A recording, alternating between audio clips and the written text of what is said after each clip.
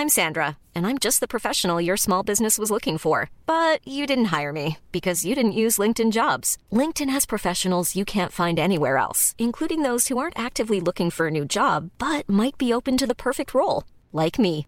In a given month, over 70% of LinkedIn users don't visit other leading job sites. So if you're not looking on LinkedIn, you'll miss out on great candidates like Sandra. Start hiring professionals like a professional. Post your free job on linkedin.com/people today. Burrow's furniture is built for the way you live. From ensuring easy assembly and disassembly to honoring highly requested new colors for their award-winning seating, they always have their customers in mind. Their modular seating is made out of durable materials to last and grow with you. And with Burrow, you always get fast, free shipping. Get up to 60% off during Burrow's Memorial Day sale at burrow.com/ACAST. That's burrow.com/ACAST. burrow.com/ACAST. Hallå, vad säger du, Joel? Du får trycka ner taket. Okej. När jag vill lira fotboll, jag ska bli bäst i ÖSK, och jag ska göra massor med mål och bli en stor idol. Hej och välkommen till Gamla Trä, ett radioprogram om svartvit kärlek, avsnitt eller episod 2. Ja, exakt. Och du heter ju Johan Cedersjö. Och du heter Alfred Vreby, och vi kan säga också så här: välkommen till succé-radioprogrammet Gamla Trä, eller hur? Ja, visst, verkligen. Efter första programmet så är vi uppe och tafsar på 5000-strecket av lyssningar. Och inte bara det, iTunes väljer ut oss till kategorin nytt och hett. Det här är ÖSK 2015. Det här är ÖSK 2015. Vi spolar banan med andra sportpoddar. Vi tar oss till och med upp i kategorin samhälle, kultur, vilket för mig väger ännu tyngre än att vara tung i sportpodden. Det är stort, och det enda nu vi kan hoppas på är ju att det här börjar smitta av sig lite på det sportsliga. Det är på tiden. Vi ska komma till det. Men först vill man också säga att det är lite kul att vi kan se statistik vart folk lyssnar. Och då är det till exempel 9 britter. För vi utgår från att det är britter, inte svenskar. Och en kanadens. 3 kanadenser.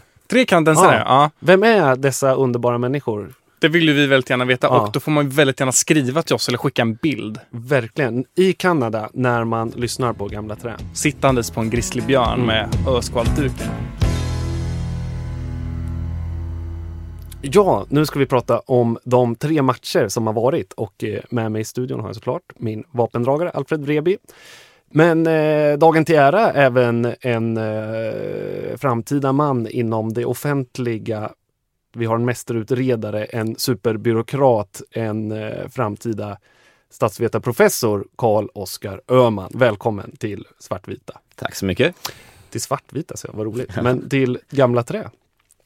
Vi ska köta lite om matcherna som har varit. Vi har ju spelat 3 matcher nu in på säsongen, och alla känner väl den stämningen som har varit, att det har inte alls känts särskilt bra. Vi har 1 poäng av 9 möjliga.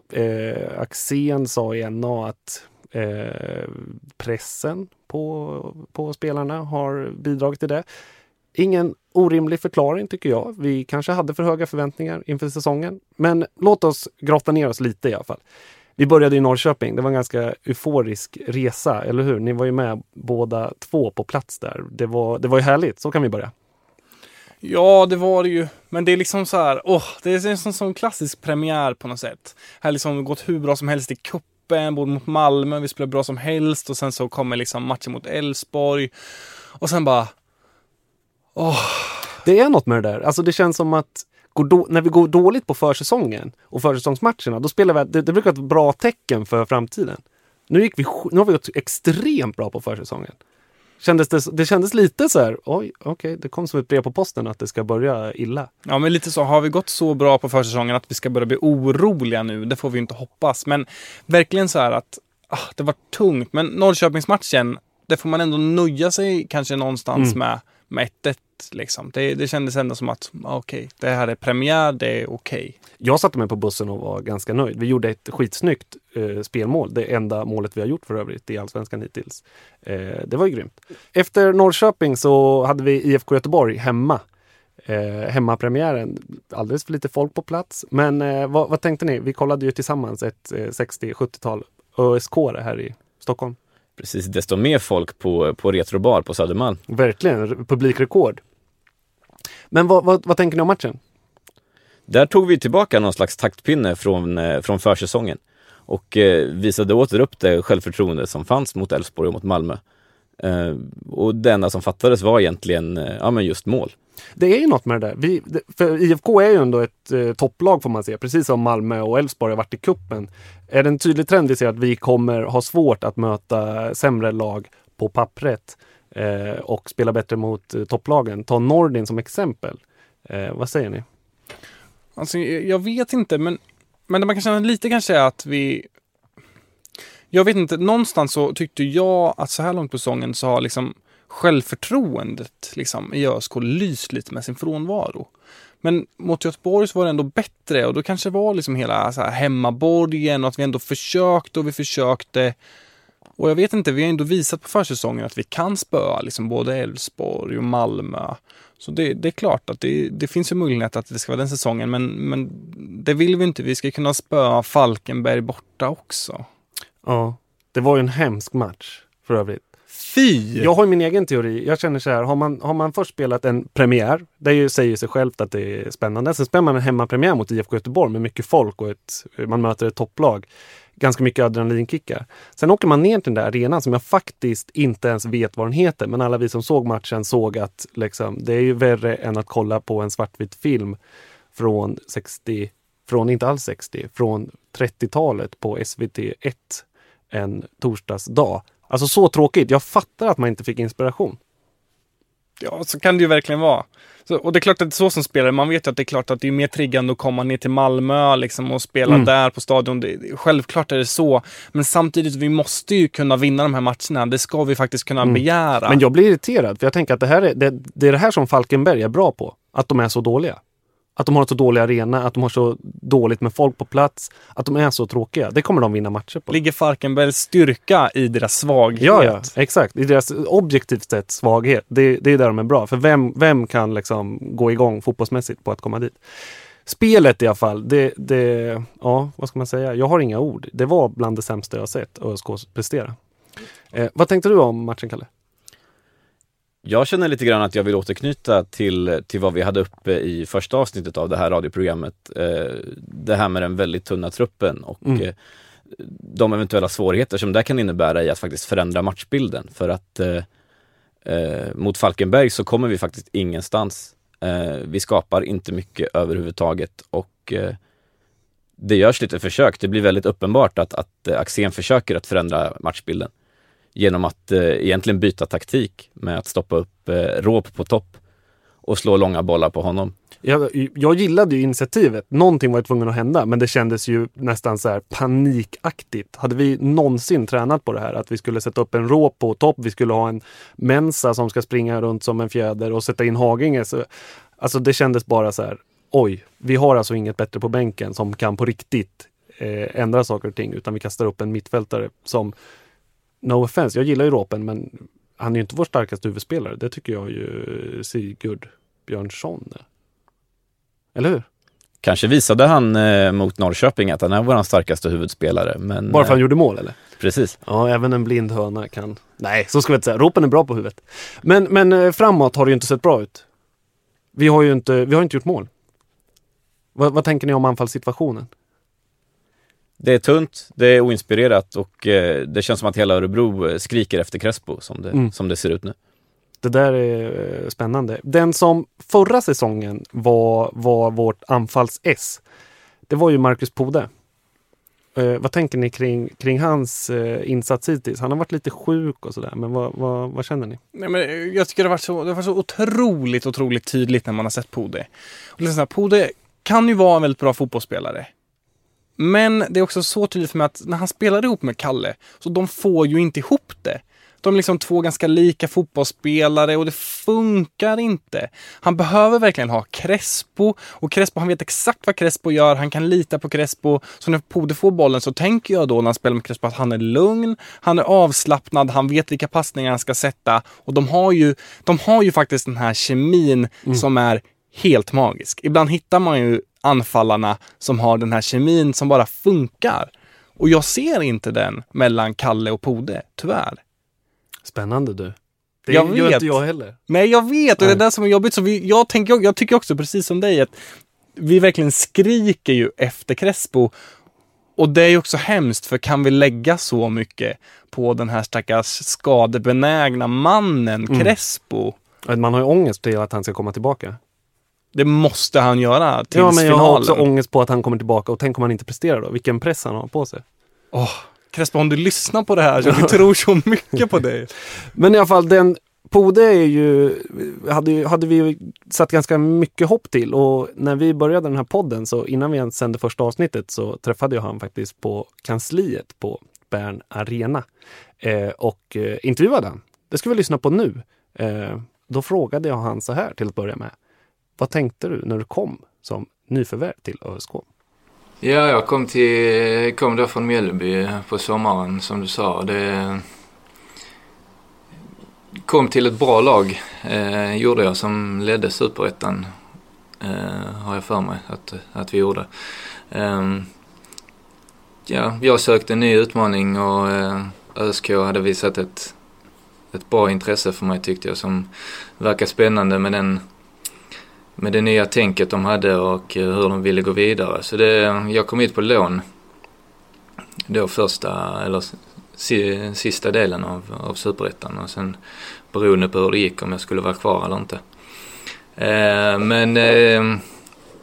Jag var nöjd när jag kom hit, men sen klart att speltiden och min prestation var jag inte nöjd med. Vad var det som saknades då?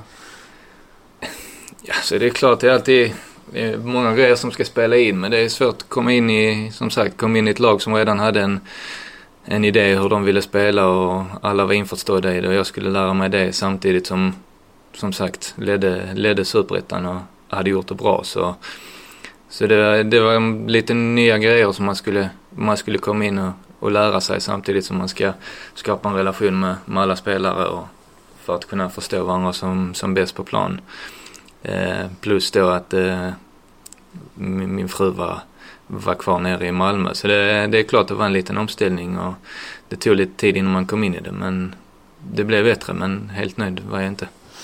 Hur mådde du liksom vid sidan av plan så där? Du hade din fru 6 timmar bort, du kom till ÖSK i Superettan, som du då upplever hade en liksom väldigt samspelat lag och sådär. Och att du sökte din plats lite. Skulle du säga att det var på planen eller bredvid planen det var som jag upplevde då, att du tyckte att det gick sådär? Det är väl lite både och. Det går väl lite hand i hand. Mår du inte bra utanför, så är det svårt att prestera också. Så det är klart att det var en blandning av det tyckte jag. Och jag trivdes bra, och laget och spelarna kom bra överens om alltihopa. Så det var inga problem, utan det är klart det tuffa var samtidigt då att vi blev gravida några veckor efter jag hade kommit upp här, så var det väl lite som att lämna över allt ansvar till henne och skulle klara allting själv när jag var här uppe. Så det var mycket smågrejer som gjorde att det stora hela blev lite lidande, tycker jag. Du sa att det funkar bra med laget och spelarna. Hur var det med P.O. då? Nej, det var inga problem med P.O. heller. Han hade sin filosofi, och vi pratade mycket innan jag kom hit, och han ville verkligen ha hit mig. Så sen är det ju upp till en själv också att bevisa och prestera på att man ska spela. Så då hade vi andra spelare då i Kalle och Spettin som gjorde det jättebra. Så min relation till P.O. och de andra tränarna har alltid varit bra hela tiden. Så det var ingenting som förstörde, tyckte jag. Det är ju knappt att överdriva och säga att du var ingen publikfavorit när du kom. Kände du själv av det? Nej, det är klart att det är alltid press på en när man kommer som ny, och man ska bevisa lite, och det hade väl inte den bästa tiden i Mjällby heller. Så det är klart att man har alltid press på sig att prestera, så det vet man finns med var man än kommer, men sen samtidigt så har man högst krav och högst förväntningar på sig själv. Och det kommer jag alltid ha, så det spelar inte så stor roll vad alla andra säger, utan det är jag själv som ska kunna må bra när jag har spelat match och gjort mina träningar. Men det måste ha påverkat det. Alltså man kunde ju sitta på läktarna och du blev inbytt ofta sent i matcherna. Folk tyckte inte att du sprang, folk tyckte att du inte gjorde jobbet. Alltså det var ju till och med för att vara Örebro, ett ganska liksom utbrett gnäll på läktarna. Hur påverkar det dig? Det kändes väl, och det syntes väl kanske också på mig att jag inte var nöjd med det. Var helt hade det självförtroendet som jag vet så jag kan ha. Så det är klart att det speglar det av sig i prestationen också. Den här Spettim-historien, vad kände du när det blev klart att Spettim skulle lämna? Jag tror många höjde på ögonbrynen. Jag menar, det var ändå han som hade gjort våra mål i princip. Och sen så försvann han. Och på ett sätt så bäddade ju det för dig. Vad tänkte du när du fick reda på det? Ja, nej, men det är som du säger. Han har gjort det bra både i Superettan och då första delen i Allsvenskan och var bästa målskytt. Sen kom tränarbytet här som blev, och då ville ju Axén få in sin filosofi och sin spelidé hur vi skulle agera, och då blev det ett litet annat system, lite andra tankar på hur vi skulle spela, och då var väl det lite att Spettim kanske inte kom till sin rätt i det systemet, likadant som jag kanske inte kom till min rätt i PUs system. Så när en person inte passar in i kanske den filosofin som tränaren har och inte presterar för max, så måste det komma in andra som kan göra det. Och det är väl lite så att det blir att det systemet som vi har nu med Max 1 passar mig bättre. Vad låg du och tänkte på under den där Superettan-säsongen då, när det gick så där och du kände att spelsystemet funkade inte, du kände att du trivdes här i klubben men såklart hade en stor längtan liksom, ner till Malmö och din fru som dessutom var gravid då. Vad ligger man och tänker på kvällarna? Man har egentligen fullt fokus på att man ska prestera bättre. Fast det kan man ju inte ha. Det måste ju ändå finnas den här sociala sidan bredvid som när tankarna är dåliga liksom, som äter upp det och sänker den på något sätt. Ja, men du har ju det sociala, men sen samtidigt är det till en stor hjälp också, som min fru alltid har varit där och pushat mig och varit på mig och kanske nästan har ännu högre krav för mig än vad jag själv har. Så hon finns där som ett stöd också under hela tiden, fast att man inte bor ihop, utan det blir telefonkontakt och alltihopa. Men sen samtidigt så visste jag att tog vi klivet upp i Superettan eller från Superettan till Allsvenskan, så skulle hon flytta upp här. Så det hade man i tankarna också, på att göra det så bra som möjligt nu för att sen komma till 100% rätt när vi gick upp. Det där blev ju en ganska omdiskuterad grej när vi ändå är inne på det. Som sagt, jag upplevde det, och jag tror många med mig upplevde att höstsäsongen i Superettan var inte du den spelaren många på läktarna kände att det här är den forwarden vi behöver.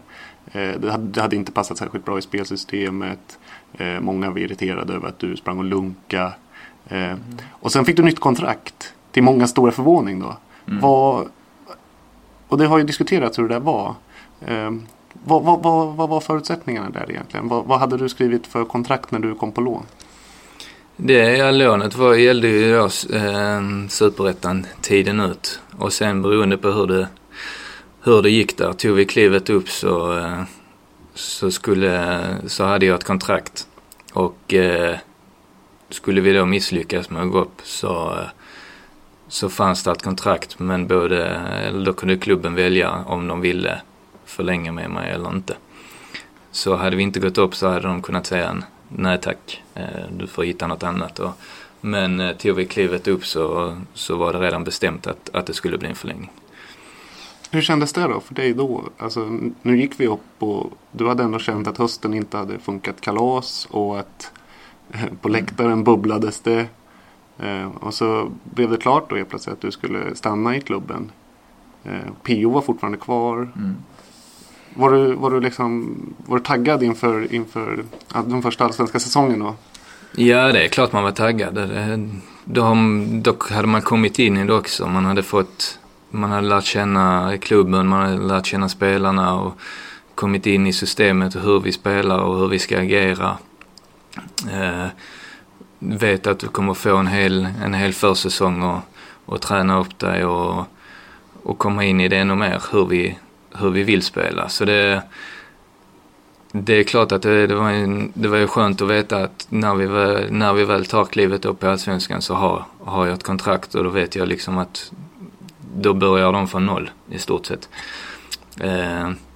Lättare att komma in och lära känna allting för att man ska kunna prestera bättre. Så det är klart att det kändes bra när vi väl tog klivet upp och jag visste att nu kan man börja om på noll i stort sett och visa vad man går för. Är du en sån spelare som är i behov av en trygg omgivning för att prestera, tror du? Nej, men socialt är det väl tycker jag att det är viktigt. Så jag menar, jag har varit tillsammans med min fru i 10 år och varit med varandra i stort sett överallt. Och det är klart att det blir en liten omställning och sen då allt som pågick med att hon var gravid, som sagt, så hon skulle klara allt det själv när jag var här uppe. Men det är klart att jag tycker det är viktigt att jag har det bra socialt utanför planen. Så mår man bra utanför och trivs bra så är det lättare att komma till träningarna med ett leende på läpparna och gå ut och prestera och visa vad man går för. Det finns en episod som återkom och blev på något sätt, i alla fall i min umgängeskrets här på läktaren, väldigt välkänd förra året. Det var försäsongsmatchen mot Falkenberg. Vi förlorade med 2-0. Du spelade första 42 eller något sånt där, tror jag. Det var något så konstigt i den matchen att den spelades typ 41 gång och i ena första halvlek och 38 andra. Jag minns inte varför. Hur som helst så står det en av de här som du säkert också har sett, männen med keps som muttrar om det mesta i livet och tycker att ingenting funkar i ÖSK.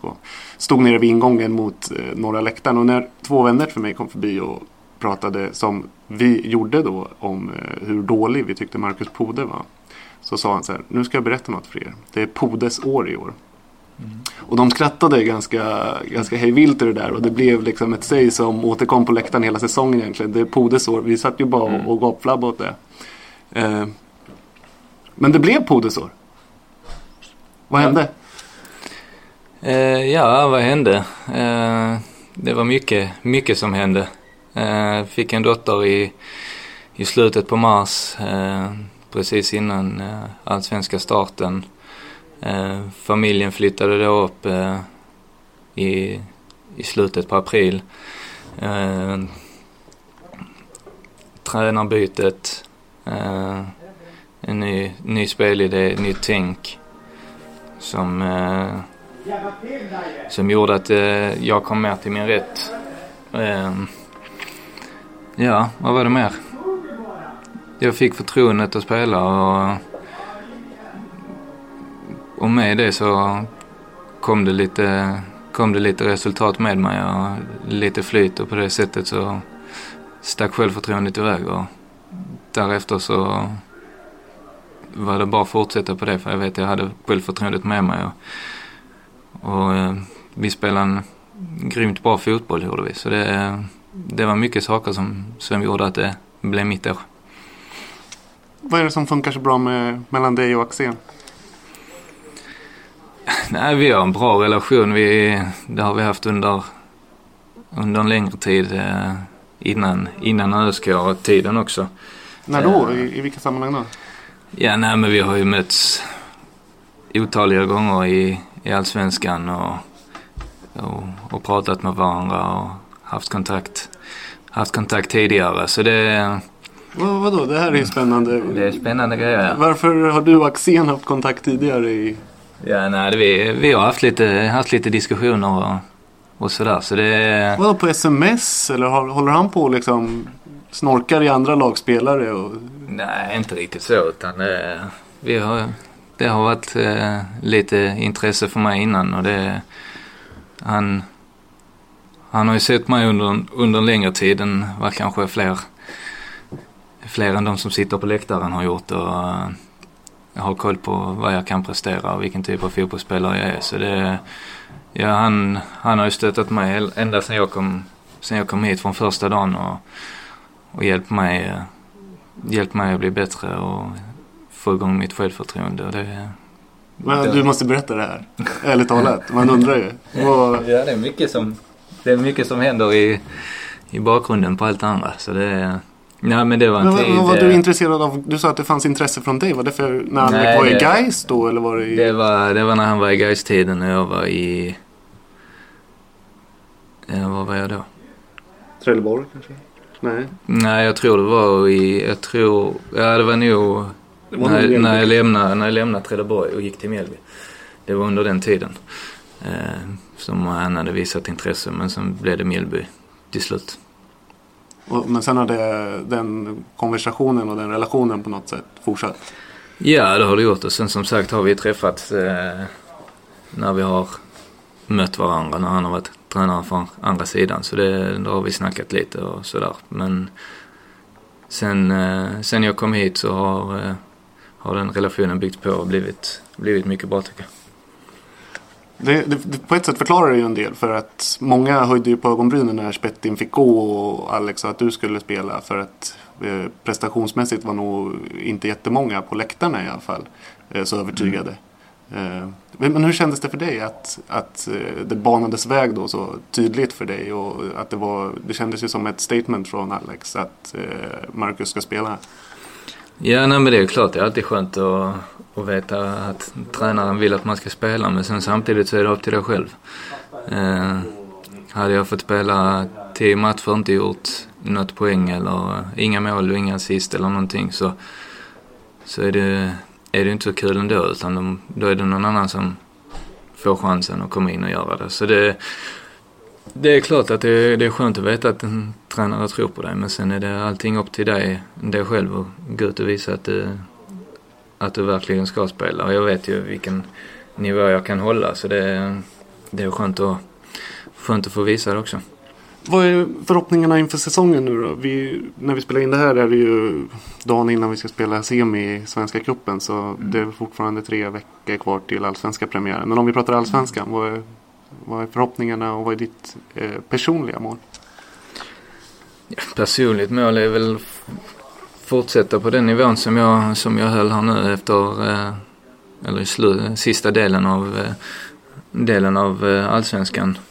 Och sen för laget så gäller det liksom att vi fortsätter på den inslagna vägen, och det vi gjorde bra ska vi göra ännu bättre, för nu kommer fler lag ha koll på våra styrkor, så då gäller det att vi utvecklar dem ännu mer och blir ännu bättre på det för att vi ska kunna lyckas. Vad gjorde ni bra då enligt dig i höstas? Du gjorde för övrigt 9 mål under hösten, va? Så om du ska hålla den 10. Ska du hålla den farten över den här säsongen så blir det 20 då på säsongen. Det känns bra. Men vad var det ni gjorde bra i höstas? Vi spelade som ett lag. Både anfallsspel och försvarsspel. Försvarsspelet så var vi kompakta och låg bra. Och sen så har tränarteamet fått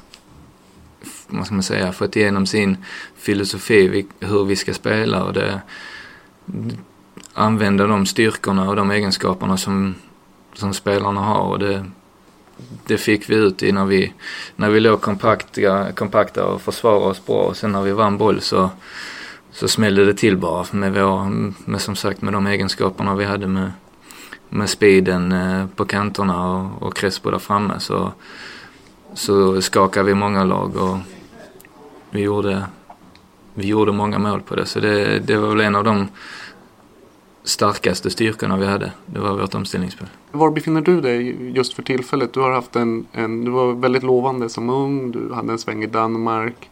Sen har du harvat runt lite i ÖSK, Trelleborg. Klubbar som rört sig i mitten av allsvenskan i Sverige. Så gjorde du helt plötsligt en kalassäsong och jätteomskriven när du är 28 år. Vad sätter det där igång några drömmar om större klubbar och större matcher? Ja, det är klart, drömmarna finns ju alltid där, men sen samtidigt som jag sa här efter denna säsongen, att man får vara realistisk. Om jag fyller snart 29, så man har kanske inte samma attraktionsvärde som Crespo som är i början av sina 20 år. Så det är klart att man är realistisk när det gäller det, men sen samtidigt så vill man alltid ut och prestera och göra det så bra som möjligt, och sen är det fritt att drömma. Det är det, men skulle du ta med ungen, frugan och flytta till Spanien om du fick ett erbjudande? Nej, ja, det är klart man hade velat, men sen samtidigt gäller det är mycket som ska spela in där också.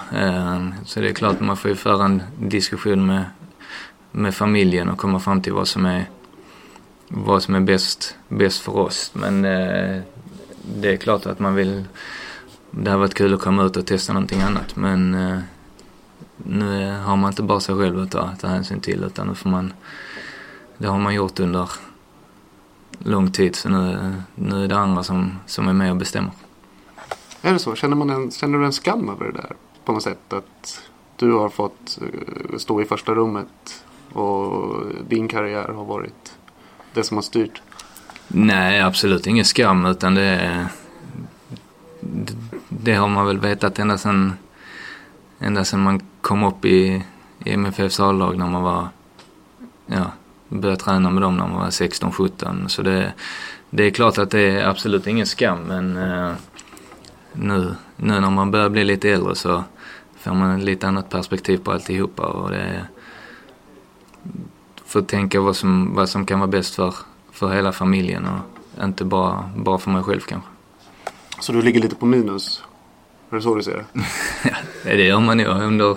Under 10 års tid så är det nog mer minus än plus, skulle jag nog säga. Vi kan ju avsluta, men vad säger du? Var slutar ÖSK i Allsvenskan 2015? Ja, det är tufft. Nej, men det som vi själva har sagt, det vill alla idrottsmän vill bli bättre och bättre hela tiden. Så jag hoppas att vi kan utveckla vårt spel och ta ytterligare kliv. Så man får väl hoppas att det kan bli bättre än förra året. Det är väl fel att sätta att vi ska bli sämre. Så det är ett tufft mål, men absolut realistiskt. Så ja, topp 5 får man väl säga då. Kör hårt. Tack så mycket. If you're looking for plump lips that last, you need to know about Juvederm lip fillers. With Juvederm Volbella XC and Juvederm Ultra XC, your lip look, whether it's subtle or bold, can last up to 1 full year with optimal treatment and no additional maintenance. Find a licensed specialist and see if it's right for you at Juvederm.com today. That's JUVEDERM.com. Add fullness to lips in adults over 21 with Juvederm Volbella XC or Juvederm Ultra XC. Do not use if you have severe allergies or a history of severe allergic reactions, or if you're allergic to lidocaine or the proteins used in Juvederm. Tell your doctor if you have a history of scarring or taking medicines that decrease the body's immune response or that can prolong bleeding. Common side effects include injection site redness, swelling, pain, tenderness, firmness, lumps, bumps, bruising, discoloration, or itching. As with all fillers, there's a rare risk of unintentional injection into a blood vessel, which can cause vision abnormalities, blindness, stroke, temporary scabs, or scarring. For full, important safety information, visit Juvederm.com.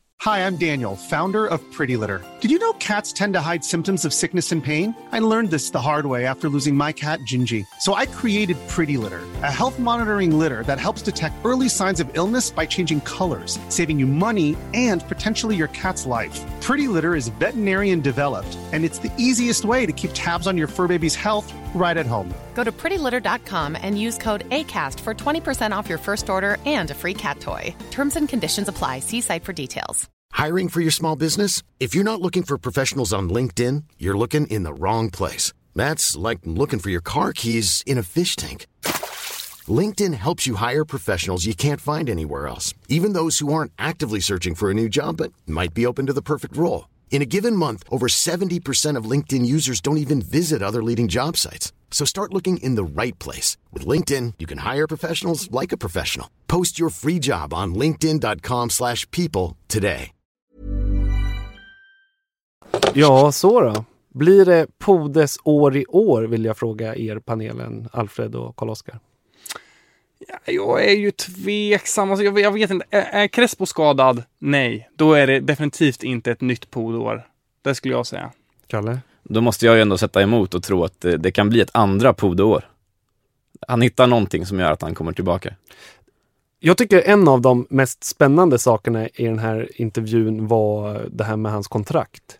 Och jag tänkte på det här i efterhand också. Jag blir väldigt irriterad på ÖSK. Jag tycker inte man skriver kontrakt som oavsett prestation ska förlängas. Alltså så som situationen var, att han kom i Superettan oavsett hur han presterade på planen. Om ÖSK som lag gick upp så förlängdes hans kontrakt. Vad tänker ni om det? Det här känns som en agentseger. Visst gör det? Verkligen. Och jätteirriterande och märkligt. För att han var inte bra. Sen gav liksom med tiden gav han ju rätt, för han var ju väldigt bra sen förra säsongen, men det hade lika gärna kunnat gå åt andra hållet. Det var ju så himla konstigt också att ÖSK aldrig ville kommunicera det här. Och det var ju knappt att man såg Marcus Pode som ett nyförvärv inför den allsvenska återkomsten. För det var nästan oklart huruvida han tillhörde truppen eller inte. Och ingen kände till det här kontraktet.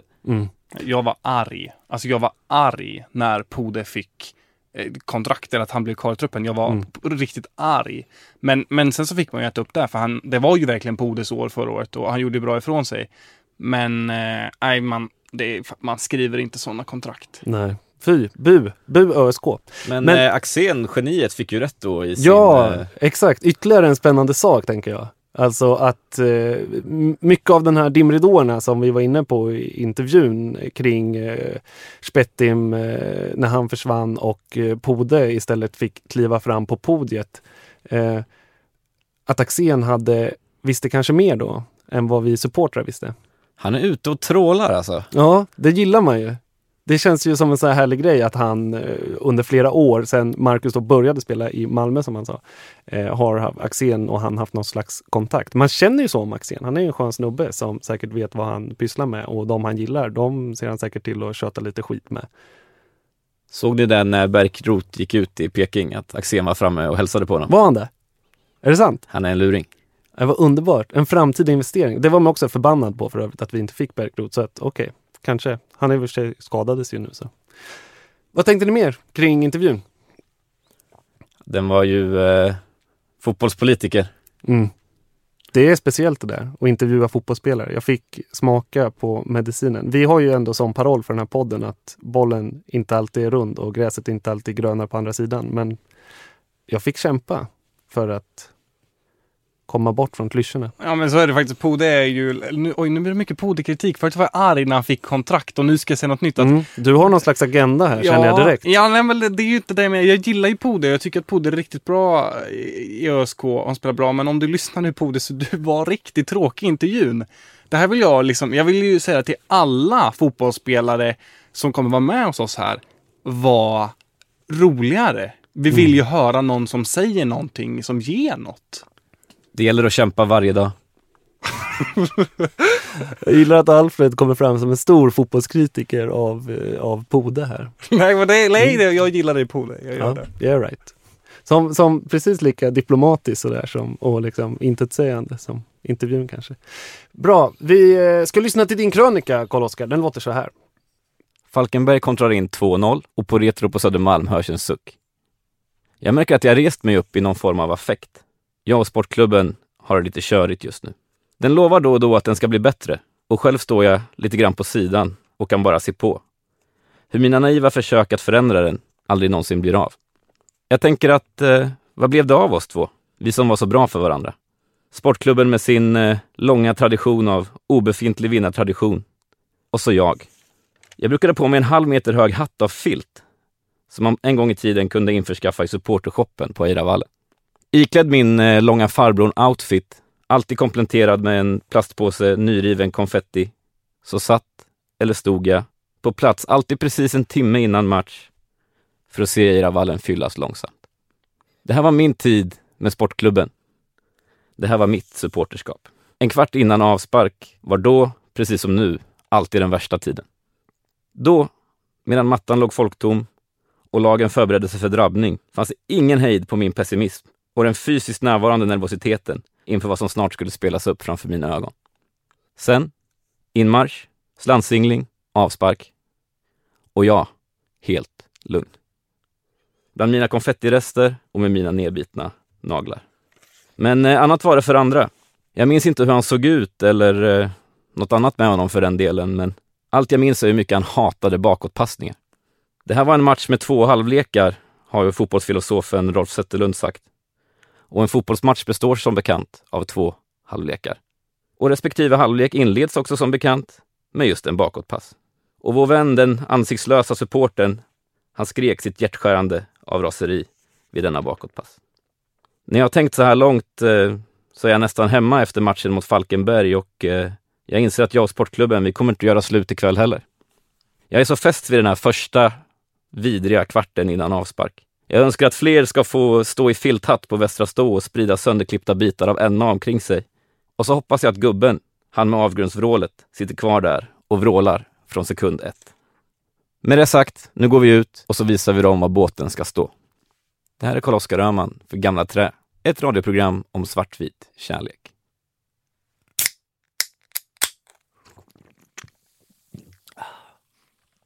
Hej, jag heter Jimmy Jansson och jag är grävande journalist.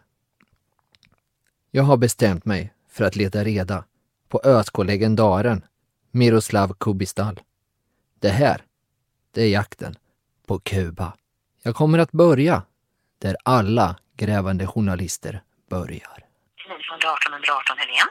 Hörde du, Jimmy Jansson heter jag. Hej. Jag tänkte kolla, har du numret i Polen? Menar du landsnumret i Polen?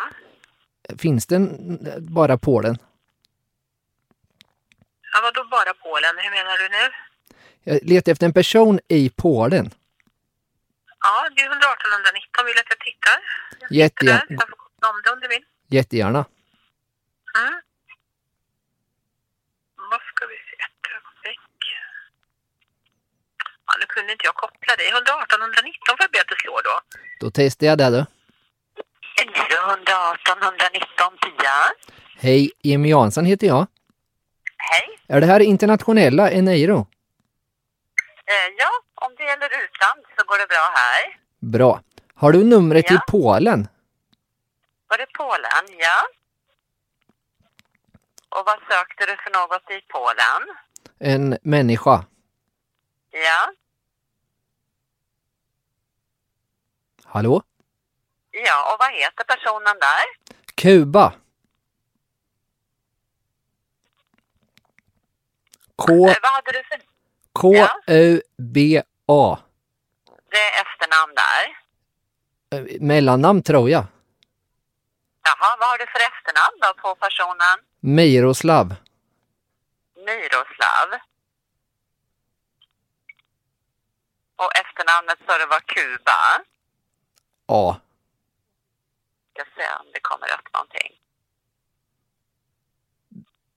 Du verkar inte hitta något, eller? Ja, det kan ta lite tid innan man kommer in. Vi ska se, det finns olika register att söka i. Ja. Tid är något jag inte har riktigt. Jag kan ju ringa upp kanske. Aha. Jag gör det. Ja. Du är välkommen att ringa tillbaka. Du, har en trevlig kväll. Tack detsamma. Hej. Hej. Ja, nu har vi lyssnat färdigt på Gamla Trä, ett radioprogram om svartvit kärlek, avsnitt nummer 2. Det mesta var så likt, men några saker var annorlunda. Eller vad säger du, Alfred? Ja, några saker var ju annorlunda, men du var i alla fall här och jag var i alla fall här och vi har ju stått och tjötat lite ett tag här. Exakt. Du har haft lite utbrott mot några spelare. Ja, förlåt. Ja, det är lugnt. Du är förlåten. Häftig grej. Idag när vi spelar in så twittrade Robert Åman Persson till mig. Han kommer till studion i nästa avsnitt. Hur häftigt är inte det? Det är så viktigt! Eller hur? Det kommer bli så bra. Det ska bli väldigt roligt att träffa Råpen. Och lyssnar du Råpen så du får banna mig vara snäppet bättre än Pode när det kommer till intervju. Det hoppas vi på.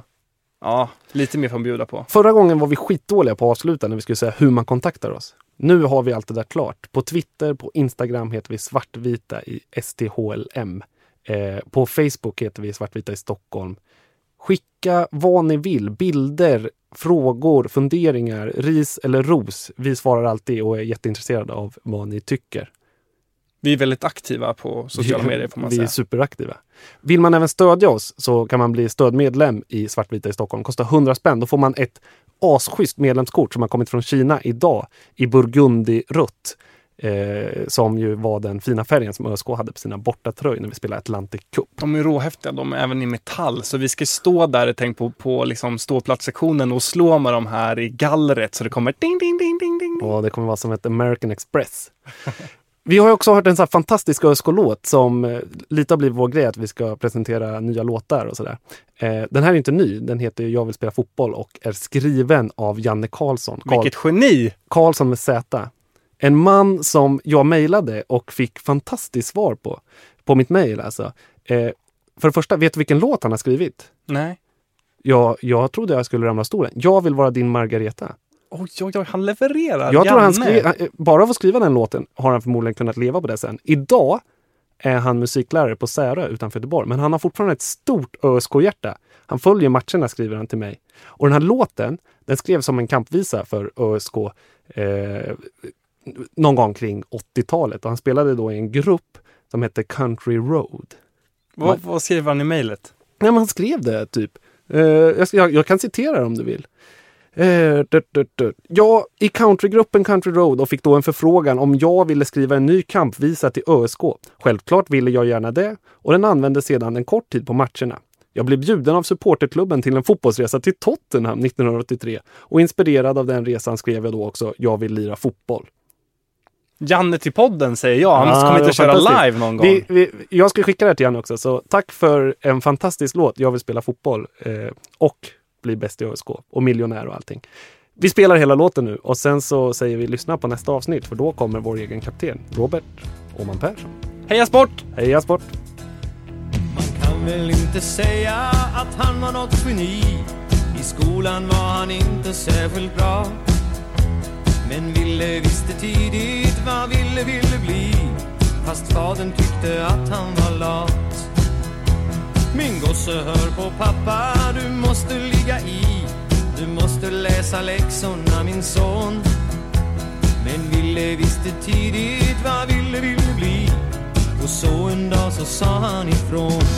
Nej, jag vill lira fotboll. Jag ska bli bäst i ÖSK. Och jag ska göra massor med mål. Och bli en stor idol. Ja, jag vill lira fotboll. Jag ska bli proffs och miljonär. Om 10-15 år så där. Det är mitt stora mål.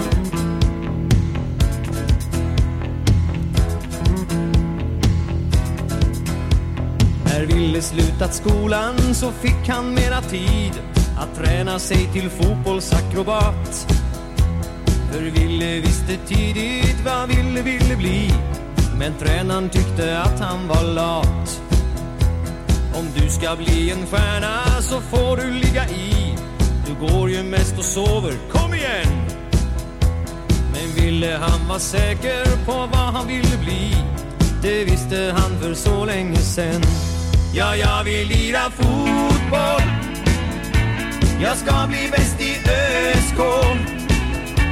Och jag ska göra massor med mål. Och bli en stor idol. Ja, jag vill lira fotboll. ska bli proffs och miljonär. Om 2, 3, 4 år så där. Det är mitt stora mål.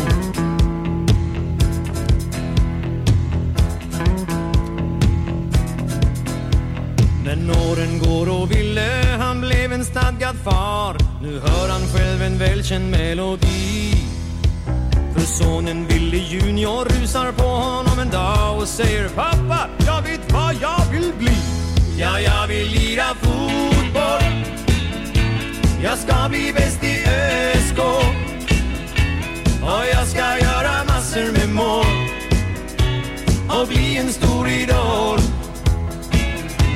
Ja, jag vill lira fotboll. Jag ska bli proffs och miljonär. Om 10-15 år så där. Det är mitt stora mål.